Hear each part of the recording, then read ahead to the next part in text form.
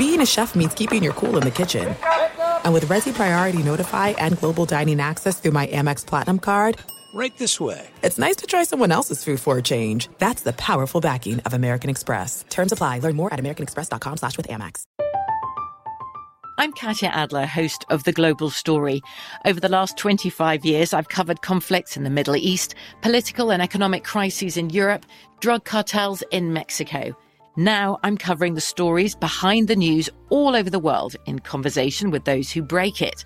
Join me Monday to Friday to find out what's happening, why, and what it all means. Follow The Global Story from the BBC wherever you listen to podcasts. When you buy Kroger brand products, you feel like you're winning. That's because they offer proven quality at lower than low prices. In fact, we guarantee that you and your family will love how Kroger brand products taste, or you get your money back.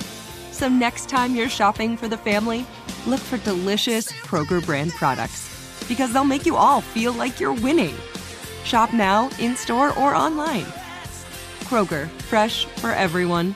Xumo Play is your destination for endless entertainment. With a diverse lineup of 350 plus live channels, movies, and full TV series, you'll easily find something to watch right away. And the best part? It's all free. Love music? Get lost in the 90s with iHeart 90s, dance away with hip-hop beats, and more on the iHeartRadio music channels. No logins, no signups, no accounts, no hassle. So what are you waiting for? Start streaming at play.xumo.com or download from the app and Google Play stores today. All you can stream with Xumo Play.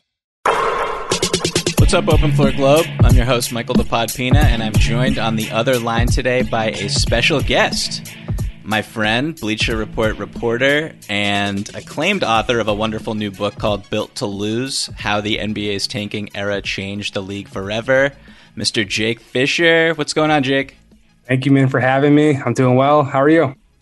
I'm doing as well as anyone can. Yeah. These wonderful times. Thank you so much for taking time out to talk about your book, and as a burgeoning newsbreaker who carried thousands of NBA fans through the rumor mill this summer. You and I will also get into the offseason a little bit later on in today's show, but before we do, I want to remind our Open Floor listeners to keep emailing us all of your thoughts and questions to openfloormail@gmail.com. That's openfloormail@gmail.com. Okay, Jake, so I had a front row seat, I would say, to some of your reporting. Not much, because after looking at the book, there's a ton of stuff in there that I did not witness firsthand. But I did, you and I were both based in New York before the pandemic hit, and we went to the same pre and post-game locker rooms and, early morning shoot-arounds. Quick shout-out to Madison Square Garden security. Quick shout-out indeed. Yeah, very quick. But I'm trying to remember that guy's name. I used to know his name, the security guard. How it always be like, come on, Ed, you know me. You've seen me before. Just let me up. I've 100% blocked all of these people out of my brain, except their faces. Those faces are. I will never forget that face for as long as I live. No matter how long we're quarantined for. That I can promise you. True nightmare. Okay, so my question to you is just what inspired you to write a book about tanking and this particular era in NBA history? Well, just kind of how you mentioned, was traversing the NBA mediascape for a little while back at your current shop, SI, for many years, and was hanging around those shoot arounds and doing these weird kind of side door feature stories, and just wanted to sink my teeth into something that had a little bit more weight to it. Like, I didn't want to just continue to be the guy who got coffee with Mike D'Antoni and people laughed about some of the quotes. Like, that stuff was fun and it helped me make a lot of connections around the league, but I wanted to really dive beneath the surface and kind of flex some reporting muscle a little bit, if you will. And also do something I was proud of. And Pete Thamel was a lead college football, college basketball writer when I started off at Sports Illustrated. And he always told me, you got to be working on something big. So for a while, those stories were 3-month-long projects that turned into like an oral history about Kendrick Perkins, which that was well before I thought he was going to become what he became on TV. That's a whole other podcast. Yeah, it's a whole other podcast. But from there, I mean, I grew up in Philly. I was covering the Sixers for Liberty Ballers when I got my start, right when Sam Hinkie got his start with the Sixers, and I was in Boston, your hometown. At school covering games for Slam Magazine as like an intern contributing writer type guy at TD Garden, and just felt like I was in the eye of the tanking hurricane.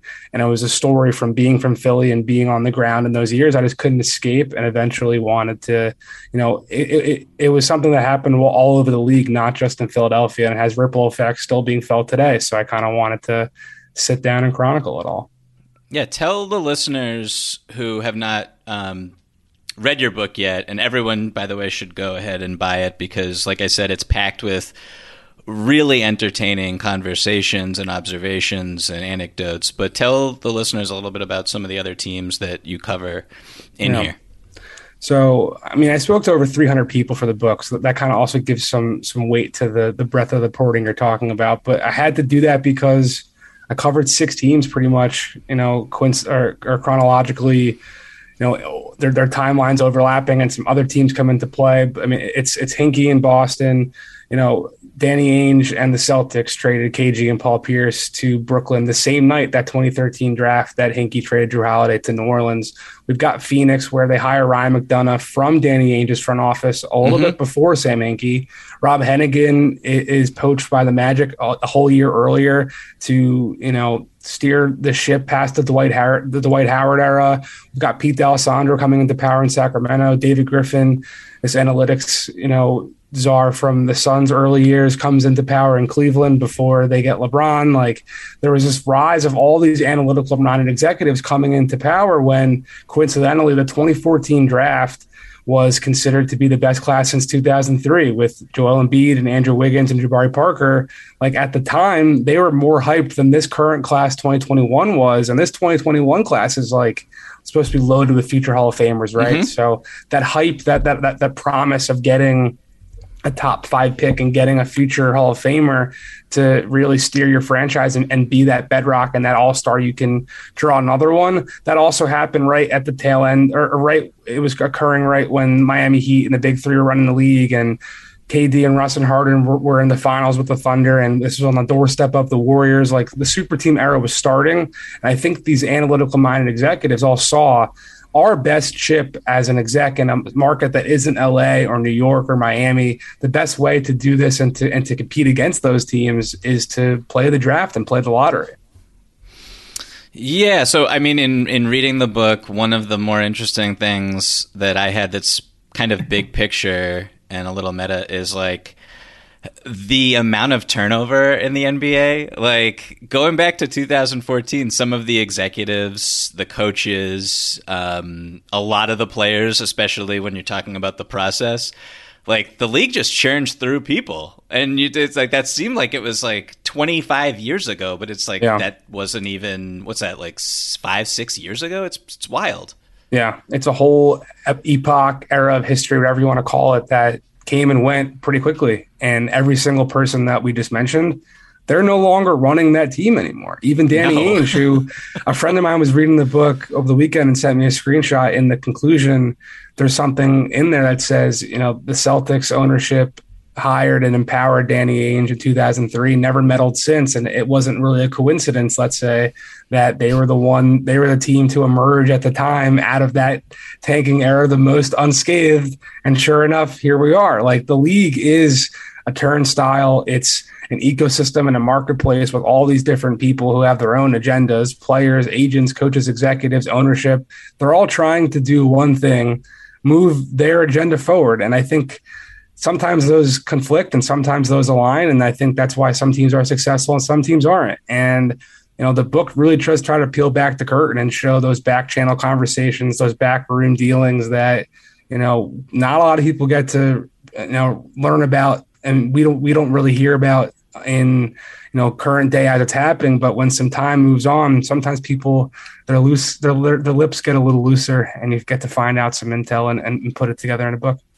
You certainly benefited from the loose lips, I gotta say. I have a question for you that's kind of general, but how would you describe the influence of tanking in today's NBA? Like, obviously, there's the Oklahoma City Thunder doing what they're doing, but the league has really gone out of its way to discourage tanking as a team-building strategy. There's been lottery reform, which you talk about in the book, and more recently, the play-in tournament, which is designed to motivate teams to win instead of lose.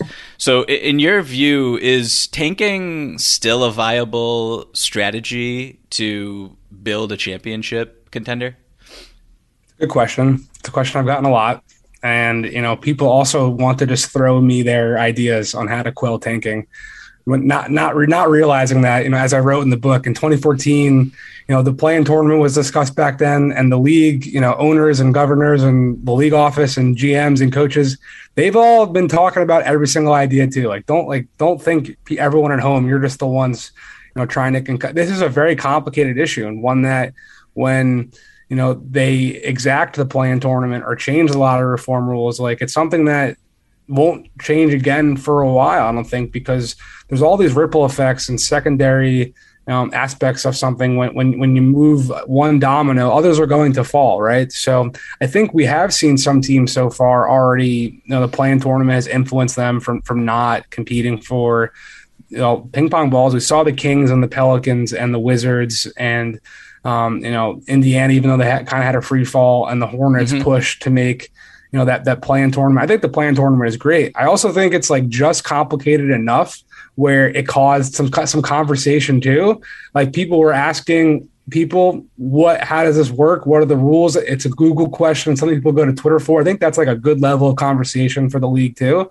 But also we saw OKC and Houston and Orlando tank more brazenly and audaciously than Sam Hinkie ever did. Sending Shai Gilgeous-Alexander home for half the year and Al Horford for half the year, and just letting John Wall sit on the bench and hand the keys to Kevin Porter Jr. in Houston, and Orlando just dealing Nick Vucevic and Evan Fournier and Aaron Gordon back to back to back and sitting Terrence Ross. Detroit tanked pretty hard too. We saw this summer in 2021, we're going to see that happen again. I think every time a draft class is coming up that is supposed to be promised, to be full of future Hall of Famers, because that's what this league is all about now. The NBA from top to bottom is, are you competing for a championship? And if not, what is your most direct route to doing so?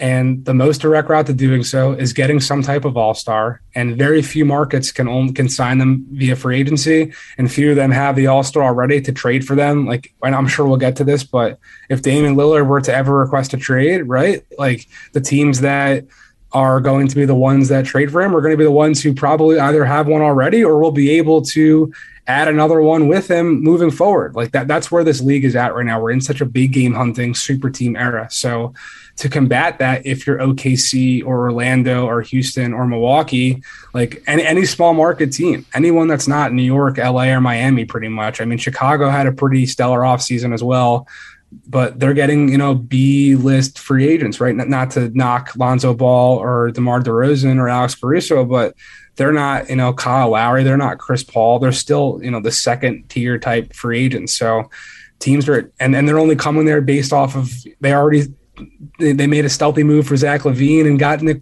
Vucevic, right? Which is again, even a question of some people in the league are questioning the validity of that, being a real all-star, tandem. So that's why this is still happening. It might not be happening every single year where we've got 5 teams tanking anymore, but as long as your draft record creates your draft positioning and there are all-stars available and you're a small market team, there's going to be interest in doing so. Yeah, and I mean, building on something you said earlier with regards to the play-in tournament, I think it was Masai Ujiri who said earlier this offseason that they were not playing for the play-in. That was not what they wanted to do. That's not what they're about. And then they get the 4th pick in the draft and a very talented player by all accounts. And then the other thing is just you talk about Dame Lillard and his relationship not his relationship, but the rumored relationship that he has with the Philadelphia 76ers and the need for Philly to get as many draft picks as they can, because one would assume that when/if Portland needs to rebuild, they're going to want draft picks. That's just like you need draft picks in this league. It's like the currency and always will be until the rules change. There are some things that are too good to keep a secret. Like how your Amex Platinum card helps you have the perfect trip. I'd like to check into the Centurion Lounge. Or how it seems like you always get those hard-to-snag tables. Ooh, yum. And how you get the most out of select can't-miss events. With access to the Centurion Lounge, Resi Priority Notified, and Amex card member benefits at select events, you'll have to share. That's the powerful backing of American Express. Terms apply. Learn more at americanexpress.com/withAmex. From BBC Radio 4, Britain's biggest paranormal podcast is going on a road trip. I thought in that moment, oh my God, we've summoned something from this board. This is Uncanny USA. He says, somebody's in the house, and I screamed. Listen to Uncanny USA wherever you get your BBC podcasts, if you dare.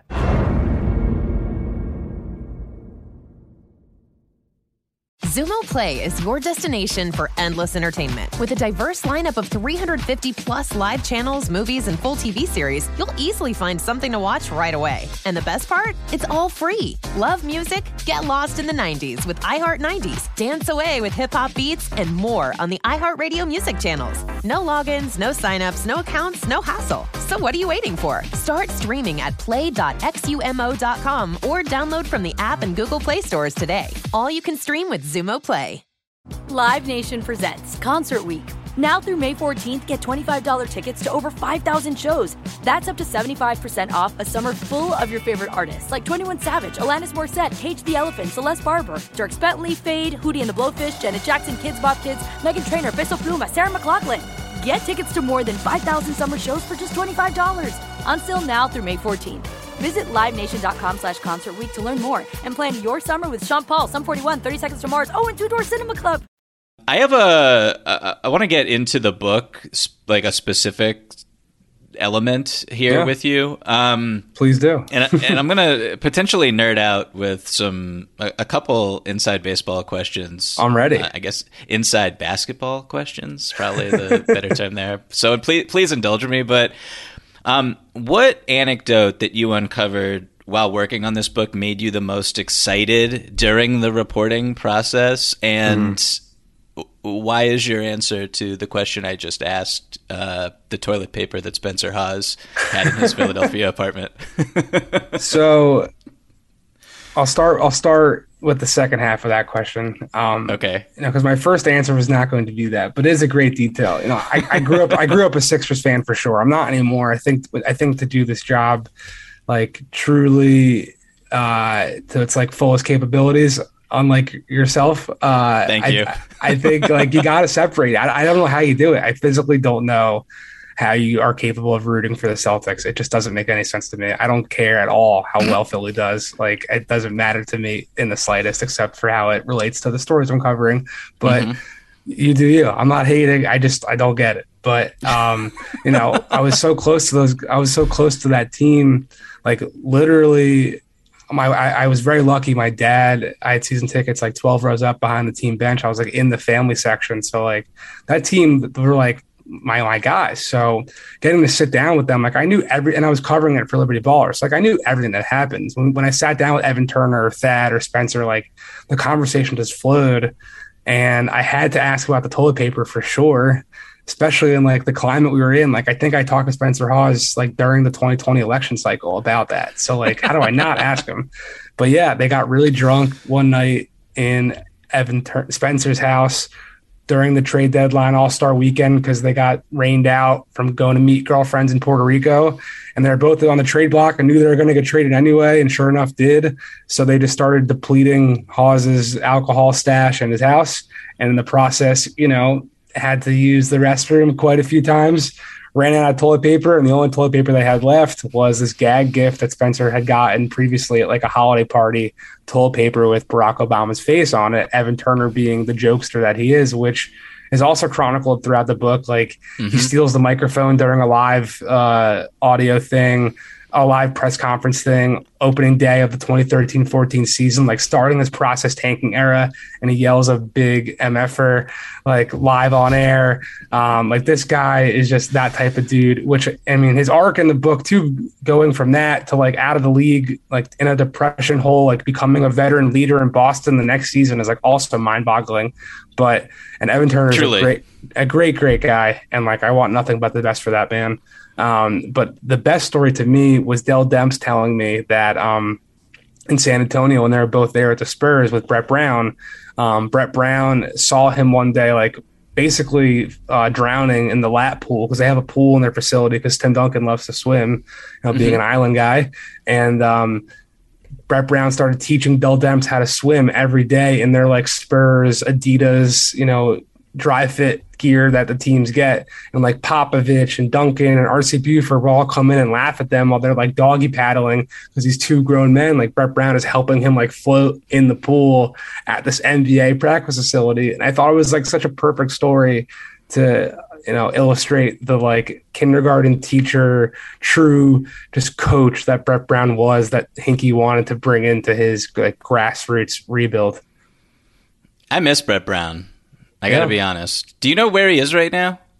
I don't want to say too much to blow up Brett Brown's spot, but I'll say he typically is in the Philadelphia area and goes back in the summers to hang out in Maine. And he's just kind of like a basketball coach dad. Like his son is a nice little point guard, I think, and he's enjoying being that right now. I recall him talking about his son during a few pregame, postgame press conferences. Yeah, Brett Brown's the best, and I really miss those press conferences. Yeah. I really do. I hope he comes back into the NBA at some point. That would be wonderful. I think he will. Maybe we'll get there later, but I don't think Sam Hinkie ever will. But I do think Brett Brown has a path. He just loves the game so much. I could see him being super happy being like a high school coach somewhere for the next 30 years. But I think he also, as much as he's like a really nice down-to-earth guy, he seems like a ruthless competitor, just like all these dudes are, right? And like once you've been at the highest level, I mean, he won championships, plural, with the Spurs. Like, I think he'll have the itch at some point. You just mentioned Sam Hinkie. Do you want to elaborate on that now? I know that there's been a ton of stuff written about him, and he is a very polarizing, mercurial figure to people who do not know him. But would you like to kind of just enlighten our listeners on what is going on with him as best you can? Yeah. I think I've gotten to know Sam as well as anyone in the media possibly could without like breaking through that barrier, because the barrier is definitely always up, I think, even though he is just, I think, aside from his reputation and some of the stories that I do have in the book of him kind of being cold and calculated as a GM and viewing players as assets and salary figures and that type of stuff, I do think he is a pretty good, charming guy on the whole, family guy. I mean, it seems like he just really enjoys spending a lot of time with his wife and his kids. I think he's got 4 kids. He's kind of just posted up in the Bay Area, teaching some classes at Stanford. He's working on this venture capital fund. I think he raised like $150 million in Series A funding. And like, if you follow him on Twitter, he puts out a couple of retweets and things about little random weird techie companies. Like usually those are ones he's involved with. And I know he's got like big time investors, like Daryl Morey gave money to his fund and other people in the league too. Like he's got his fans still in the NBA, but I think he realized, like a lot of people have realized, the ideal GM job really doesn't exist. Like there's never truly that synergy and openness with your owner that you really think like everyone comes into a job and like hunky dory, we're gonna kumbaya, hold hands till we get a championship, right? That's like the big press conference theme. Everyone's so excited, we believe in this guy. And then 2-3 years down the road, the rug gets pulled out from them. And a lot of executives in that situation start, firing the coach to save their butt and doing other things, blah, blah, blah. So I think he realized, like, the vision that he thought he was being able to exact, and that with this one ownership group that like truly saw what he was trying to do. And I also don't think he was only just ever going to tank, right? Like, I don't think he would. If he got the Pelicans job when David Griffin got it a couple years ago, I think he probably would have traded Anthony Davis too. But, I don't know if he would have gone through this full brazen effort like Philly did, because Philly just had zero assets to play with. They had a negative, draft cupboard when he got in there, and he had to do a lot of aggressive things to recoup those values. I think that's just the strategy that he thought was best for that particular situation. And when ownership, was on board, it was great. But the second they weren't, I think he realized he'd kind of rather run his own shop and do his own thing. And like, it definitely talks about basketball in Philly, like in the past tense, and not something that is like an ongoing chapter, I would say, in his life and career. Yeah, absolutely. So what is, you mentioned that you interviewed over 300 people for the book. Who is someone who you didn't get to interview who you wish you did?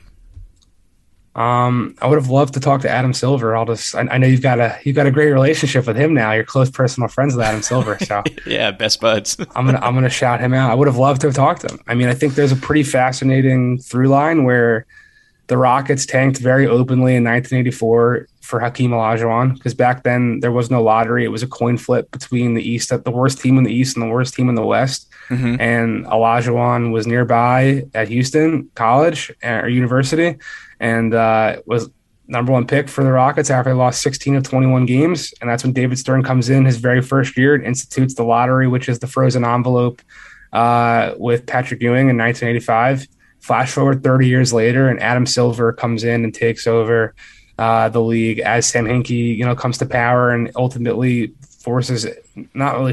but Silver got his hand forced to exact lottery reform in 2019, right? Like, that through line to me is so incredible. And I would have loved to talk to Adam about it, being that like, the league clearly doesn't enjoy tank. They don't want it on SportsCenter headlines. They don't want us talking about it. Like, I mean, it's not a conversation you hear being discussed on NBA TV, but like for my chair, I feel like, as I've also, gotten into the news breaking game a little bit, and like I'm calling more power players on a weekly basis and just saying like, hey, I know this is happening. Like, I'm writing about it. Let's have a conversation. I'm just trying to do right by you, and let me include your perspective here. Sometimes they say no, sometimes they say yes. And I end up having like these pretty interesting conversations about the NBA as this marketplace and this business where there's only 30 teams and there's a finite salary cap and blah, blah, blah. Like, I would love to sit down with the man who runs it all and just pick his brain about how it's pretty clear in this dogged competitive industry that like one of the clearest ways to be good is to be bad on purpose. Like, look at the Atlanta Hawks. Like, they didn't make the finals, but they tanked. They got Trae Young and DeAndre Hunter and Kevin Huerter in the first round, and John Collins in the first round. Not all those guys are top 10, top whatever picks, but they tanked for Trae Young. Dallas tanked for Luka. The Sixers, they flamed out, but like they've been a success, right? Like, they've been in the second round conversation, like a contender conversation for a while here. The Bucks, they're built through the draft and homegrown guys too. Phoenix got Devin Booker in the draft and DeAndre Ayton won. Like, the path is obviously there, and it's something the league doesn't really want to be advertised and being, highlighted, but it's something that's never going away. And that's something I would love to just have that open, candid dialogue with him. I think you matter-of-factly referring to Patrick Ewing's draft as the frozen envelope draft probably won't get you in the door with Adam Silver. But no, that would have been, I mean, his voice is obviously, it's valuable for clear reasons. And so that makes a ton of sense. There are some things that are too good to keep a secret. Like how your Amex Platinum card helps you have the perfect trip. I'd like to check into the Centurion Lounge. Or how it seems like you always get those hard-to-snag tables. Ooh, yum. And how you get the most out of select can't-miss events. With access to the Centurion Lounge, Resi Priority Notified, and Amex card member benefits at select events, you'll have to share. That's the powerful backing of American Express. Terms apply. Learn more at americanexpress.com/withAmex. I'm Katya Adler, host of The Global Story. Over the last 25 years, I've covered conflicts in the Middle East, political and economic crises in Europe, drug cartels in Mexico. Now I'm covering the stories behind the news all over the world in conversation with those who break it. Join me Monday to Friday to find out what's happening, why, and what it all means. Follow The Global Story from the BBC wherever you listen to podcasts. Zumo Play is your destination for endless entertainment. With a diverse lineup of 350 plus live channels, movies, and full TV series, you'll easily find something to watch right away. And the best part? It's all free. Love music? Get lost in the 90s with iHeart 90s, dance away with hip-hop beats, and more on the iHeartRadio music channels. No logins, no signups, no accounts, no hassle. So what are you waiting for? Start streaming at play.xumo.com or download from the app and Google Play stores today. All you can stream with Zumo Play. Live Nation presents Concert Week. Now through May 14th, get $25 tickets to over 5,000 shows. That's up to 75% off a summer full of your favorite artists like 21 Savage, Alanis Morissette, Cage the Elephant, Celeste Barber, Dierks Bentley, Fade, Hootie and the Blowfish, Janet Jackson, Kidz Bop Kids, Meghan Trainor, Peso Pluma, Sarah McLachlan. Get tickets to more than 5,000 summer shows for just $25. On sale now through May 14th. Visit LiveNation.com/Concert Week to learn more and plan your summer with Sean Paul, Sum 41, 30 Seconds to Mars, and Two Door Cinema Club. What is your next book going to be? That's honestly the hardest question you possibly could have asked. I'm working on it right now. That's for sure. I'm hoping. Spill the beans, Jake. Come on.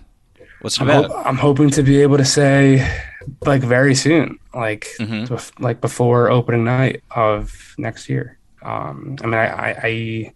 I'll say that I want to do something that touches more on society and culture at large through the lens of basketball. This has been a fun industry, nerdy, inside basketball, to use your phrase, story, and been great to talk about. But I want to sink my teeth into something with more weight that can do a bit more good, not to be so chauvinistic, but I think that's what the next step is. I look forward to hearing more about it, and you can tell me once we stop pressing. When I hit stop on my record here, you can let me know exactly what it is. Can we talk a little bit about the off season, or did you do anything else to say about your book that I wasn't able to let you say through my questioning? The last thing I'll say is that, as we're about to get into the newsy rumors aspect of this, there's that in this book. There's the human interest stuff, we talked about with Spencer Hawes's toilet paper and Brett Brown in the pool, and transactional stuff and real conversations that happen behind the scenes, trade calls. There's so much in this book on every page. My favorite thing, I've read a couple of the reviews on Goodreads and Amazon, just to see what the people are saying. And the people who are I didn't learn anything new in this book. It's come on, there's something new literally on every single page that you're not going to find anywhere else. Because I know the book costs some money to buy, so I wanted to make it worth it. And if you are interested in buying it, it's available anywhere books are sold. And the more numbers that we have, the better chances of getting the next one working. So that's my plea and my pitch, if you will. My advice to you is to not read the reviews. That's probably, especially when they're not written by people whose opinions particularly matter. But I can vouch and say that as someone who lives the NBA and was arguably more into the NBA, just up to the NBA in my eyeballs during this particular era and following it extremely closely, there is something I learned on literally every single page. So that is a fact, and you will learn things if you purchase it and read it. Okay, so moving on to this offseason, which I mentioned earlier, you've been one of the leaders in furthering along the conversation through rumors and specks of news throughout the past few months. But as it relates to free agency, as it relates to the draft, the trade market, just this general crazy time on the NBA calendar, what bit of news caught you most off guard this summer? Well, first of all, appreciate the kind feedback. I think the NBA is just in a place right now where, we can call it the Chris Paul, Drew Holiday effect, that like so many teams are trying to compete and they think they're one move away from their goal, whether it be to get to the championship or at least be in that conversation, whether it be to make the playoffs, whether it be to make the play-in tournament. Like, we have so many teams that think they're one move away from reaching that next step. And I think that set the tone for all these moves to fly around. In terms of like surprise, like I don't want to puff out my chest too much and say that like nothing took me by surprise, because I mean, unfortunately, again, for the league, like a lot of this stuff has been in the works and in the ether for a long time. Like, it doesn't happen on July 1st or whatever the date is, right at 6 p.m. Obviously, these full deals are coming out fully fleshed. I mean, I had information pretty close the Saturday before that, Monday or Tuesday, whatever it was, right? Like, people were giving me props for like getting it right. I wasn't quote unquote getting it right. I just like, it was already kind of done. So I think, in that regard, like I was surprised that New Orleans like really went the direction they did after the dominoes started falling, right? And I was surprised that Dennis Schroeder didn't have more of a market. Like, I knew at a certain point, it seemed pretty clear he wasn't getting the $20 million he thought he was going to get. But at a certain point, like, you step back right now, Boston got a really good player at only $5.9 million at a position that they sorely needed to fill. Like, it was nice. I liked it. Steal. And I think like a lot of teams probably could have benefited from that Dennis Schroeder type situation. So like, again, those like the ripple effects were the ones that were a bit surprising. Like Cleveland coming, like I knew Cleveland was in the mix fly market, let's say, right? But like them actually pushing their chips on the table and going and adding him, like when they already have this Evan Mobley, Jared Allen like combination they're going to try, like not like the weird, not like the most natural fit, right? When they've got some type of postseason, a little bit of pressure. Not saying that the Cavs have to make the playoffs so everyone's fired, but like there's definitely an expectation for them to take a step forward this year, right? So that's an interesting wrinkle to play. PJ Tucker going to Miami, like I thought Milwaukee was gonna. I'd heard they were just kind of haggling over the guaranteed money with the Bucks, and it seems like the Heat just gave him more, and he took it. Like stuff like that. Those little like pivot points that you're thinking, oh, this is how the offseason could have broken differently. Like the Bulls ended up being in a one-man race pretty much for DeMar DeRozan, but like the Pistons never really, threw in. They were kind of waiting for the Norm Powell situation to unfold, it sounded like, and they had this $20.2 million in space. Like, what if they made a run for DeMar? Like stuff like that you had heard coming in the pipeline that didn't come to fruition, or like a B option becoming someone's A option was a bit definitely surprising. Dwayne Casey reuniting with DeMar DeRozan, that is not something that I considered, because that makes absolutely no sense. And no sense at all. I'm glad that DeMar went to the Bulls, and I think that is a much better fit for him. So we are recording this in early September. So if something changes by the time we post it, apologies to our listeners. But I know that you, as you said earlier, you're a gigantic Sixers fan to this day. Where is Ben Simmons going to be on opening night? What is your prediction there? So, this news has come out that he told ownership he doesn't intend to go to training camp. And now we've got, reports coming out from Golden State and Sacramento that like the conversations haven't even gotten close.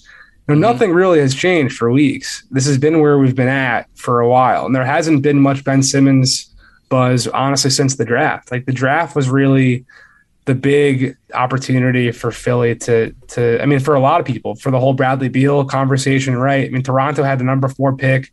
They were at this precipice of like, we could use this pick to just pick a guy like Scotty Barnes like they did. They could have used it to upgrade and really push back towards contention. They could have used it to take a huge step back, knowing Kyle Lowry had 1 foot out the door. That's when the conversation's really happening. I think in free agency, once it became pretty clear that the Kyle Lowry sign and trade was no longer an opportunity for Philly, it's been pretty quiet. There's been rumors about this like Warriors, Blazers 3-team deal that just got shot down immediately from Portland and Golden State people I talked to. I mean, Sacramento is not and has not entertained any conversation with De'Aaron Fox or Tyrese Halliburton. I don't really know why Philly would entertain something with that package really either, if it's like Tyrese Halliburton, because as great as Tyrese is, and I was telling Warriors people they should have taken him too back in the 2020 draft instead of Wiseman. I mean, I don't know what an injured Tyrese Halliburton does for Philly, right? And Minnesota's got, significant interest in Ben Simmons, but does this D'Angelo Russell, Malik Beasley, McDaniels package like really move the needle for Philly? Like, not really. They're moving Ben for a couple of reasons, or they're trying to move Ben for a couple of reasons. And the only ones that really matter are that clearly, time and again, he's proven to not be the supplementary piece to Joel Embiid in the postseason. And secondly, they're trying to maximize Joel Embiid right now because he is starting to get older. And I hate to admit that, being that we are the same age. And he is also... Wait, Joel Embiid's 17 years old?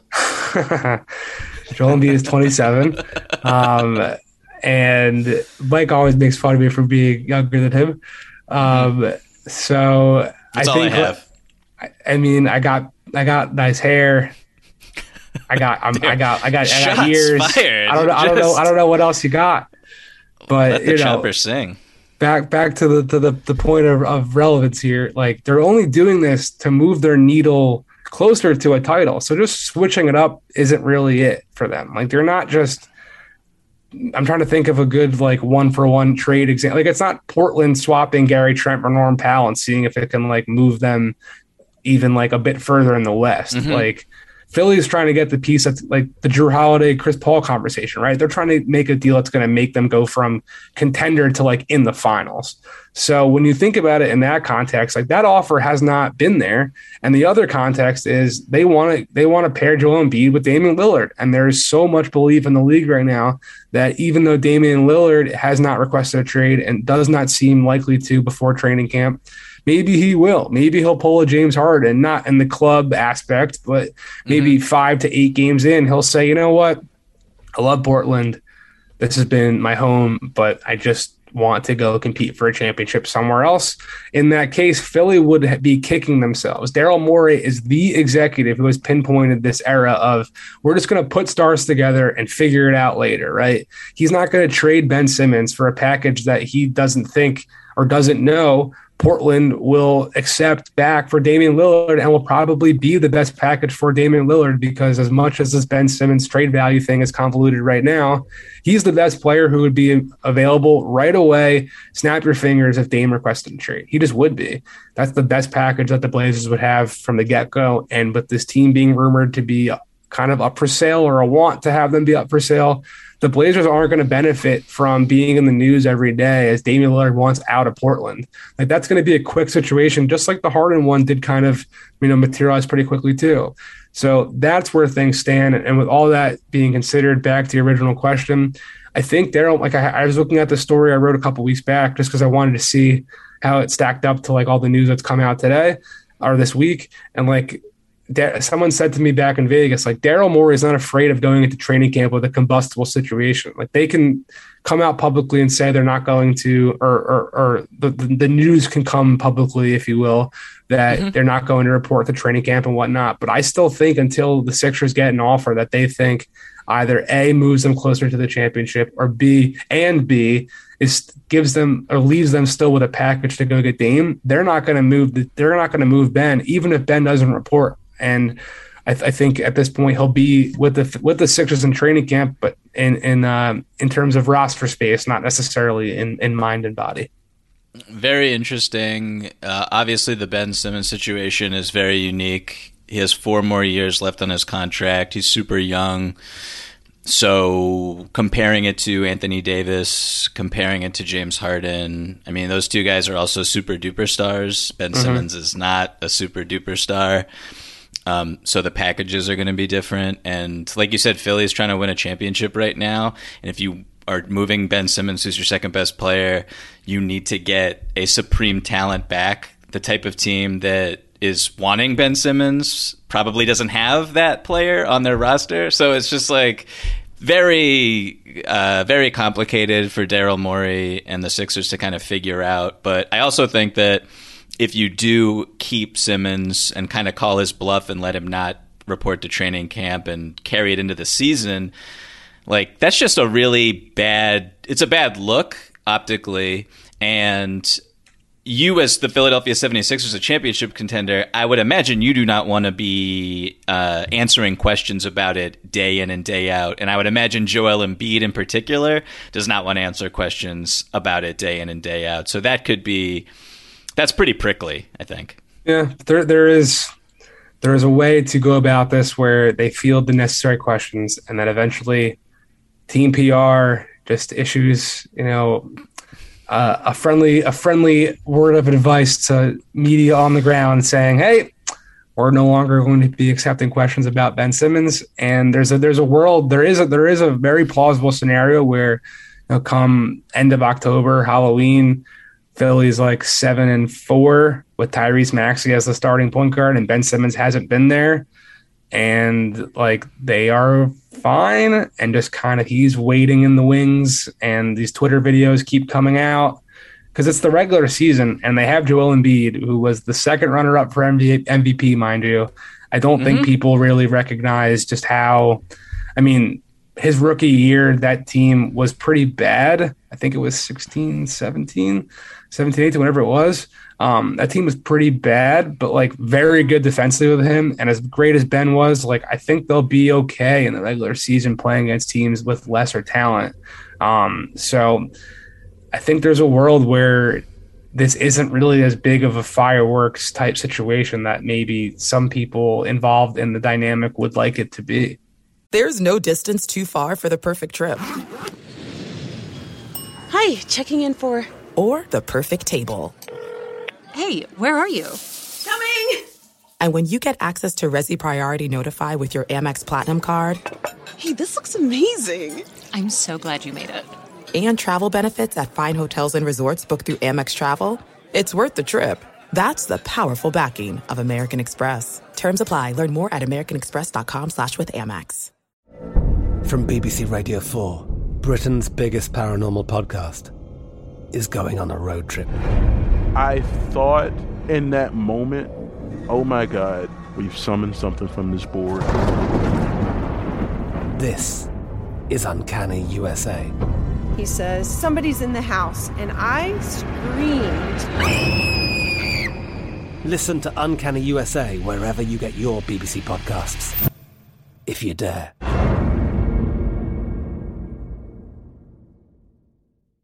Xumo Play is your destination for endless entertainment. With a diverse lineup of 350 plus live channels, movies, and full TV series, you'll easily find something to watch right away. And the best part? It's all free. Love music? Get lost in the 90s with iHeart 90s, dance away with hip-hop beats, and more on the iHeartRadio music channels. No logins, no signups, no accounts, no hassle. So what are you waiting for? Start streaming at play.xumo.com or download from the app and Google Play stores today. All you can stream with Xumo Play.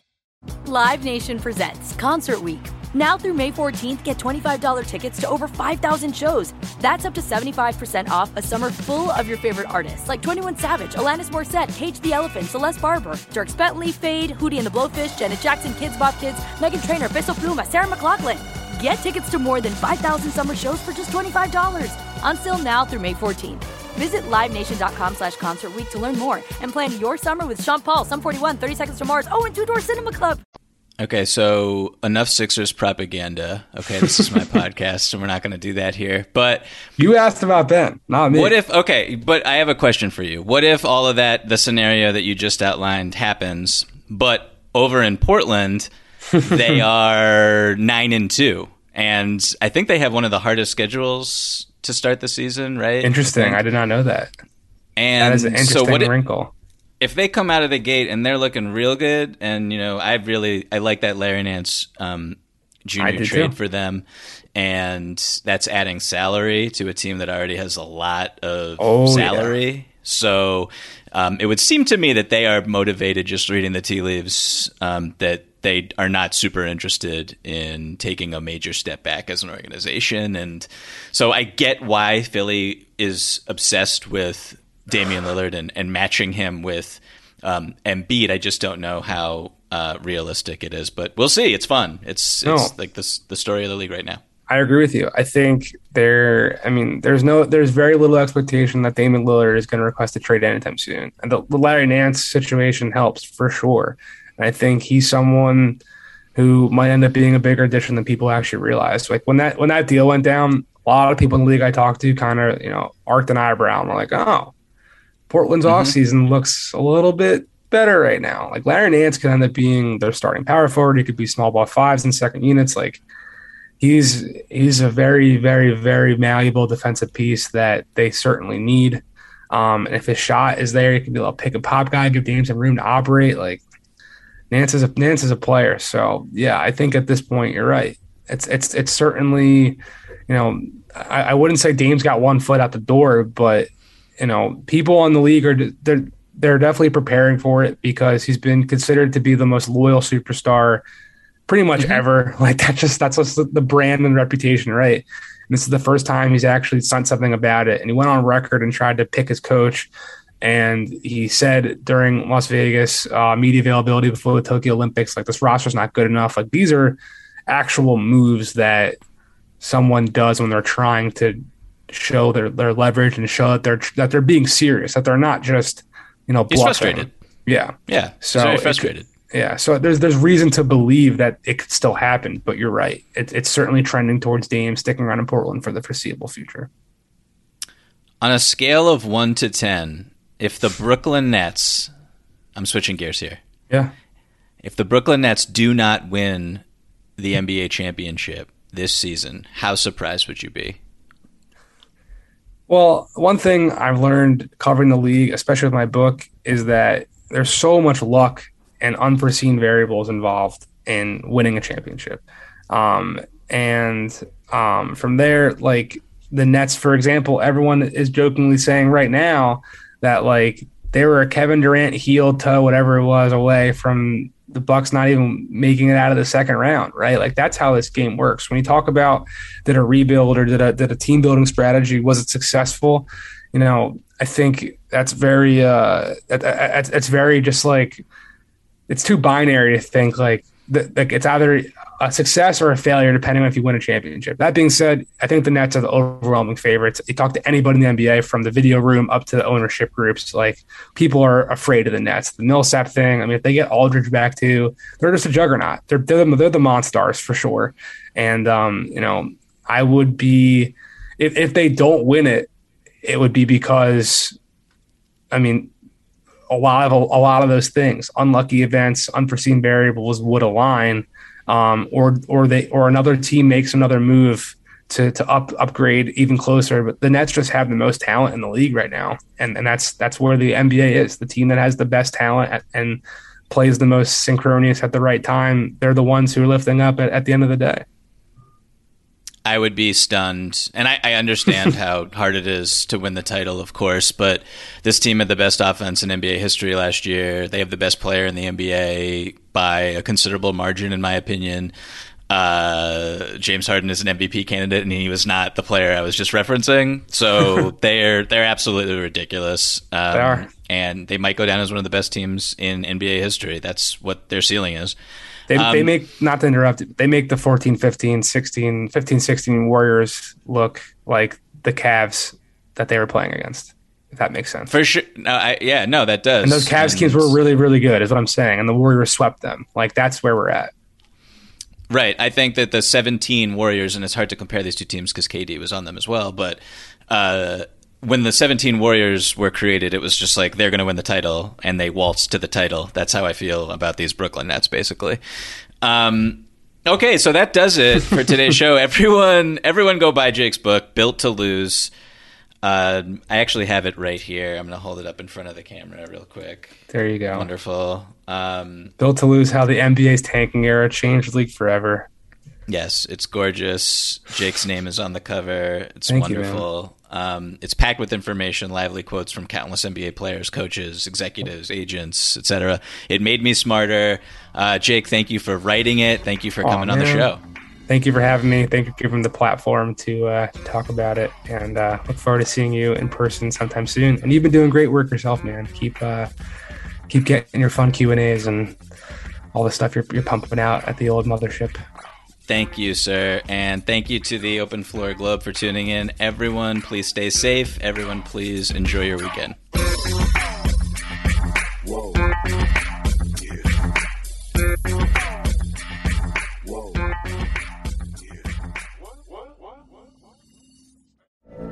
From BBC Radio 4, Britain's biggest paranormal podcast is going on a road trip. I thought in that moment, oh my God, we've summoned something from this board. This is Uncanny USA. He says, somebody's in the house, and I screamed. Listen to Uncanny USA wherever you get your BBC podcasts, if you dare.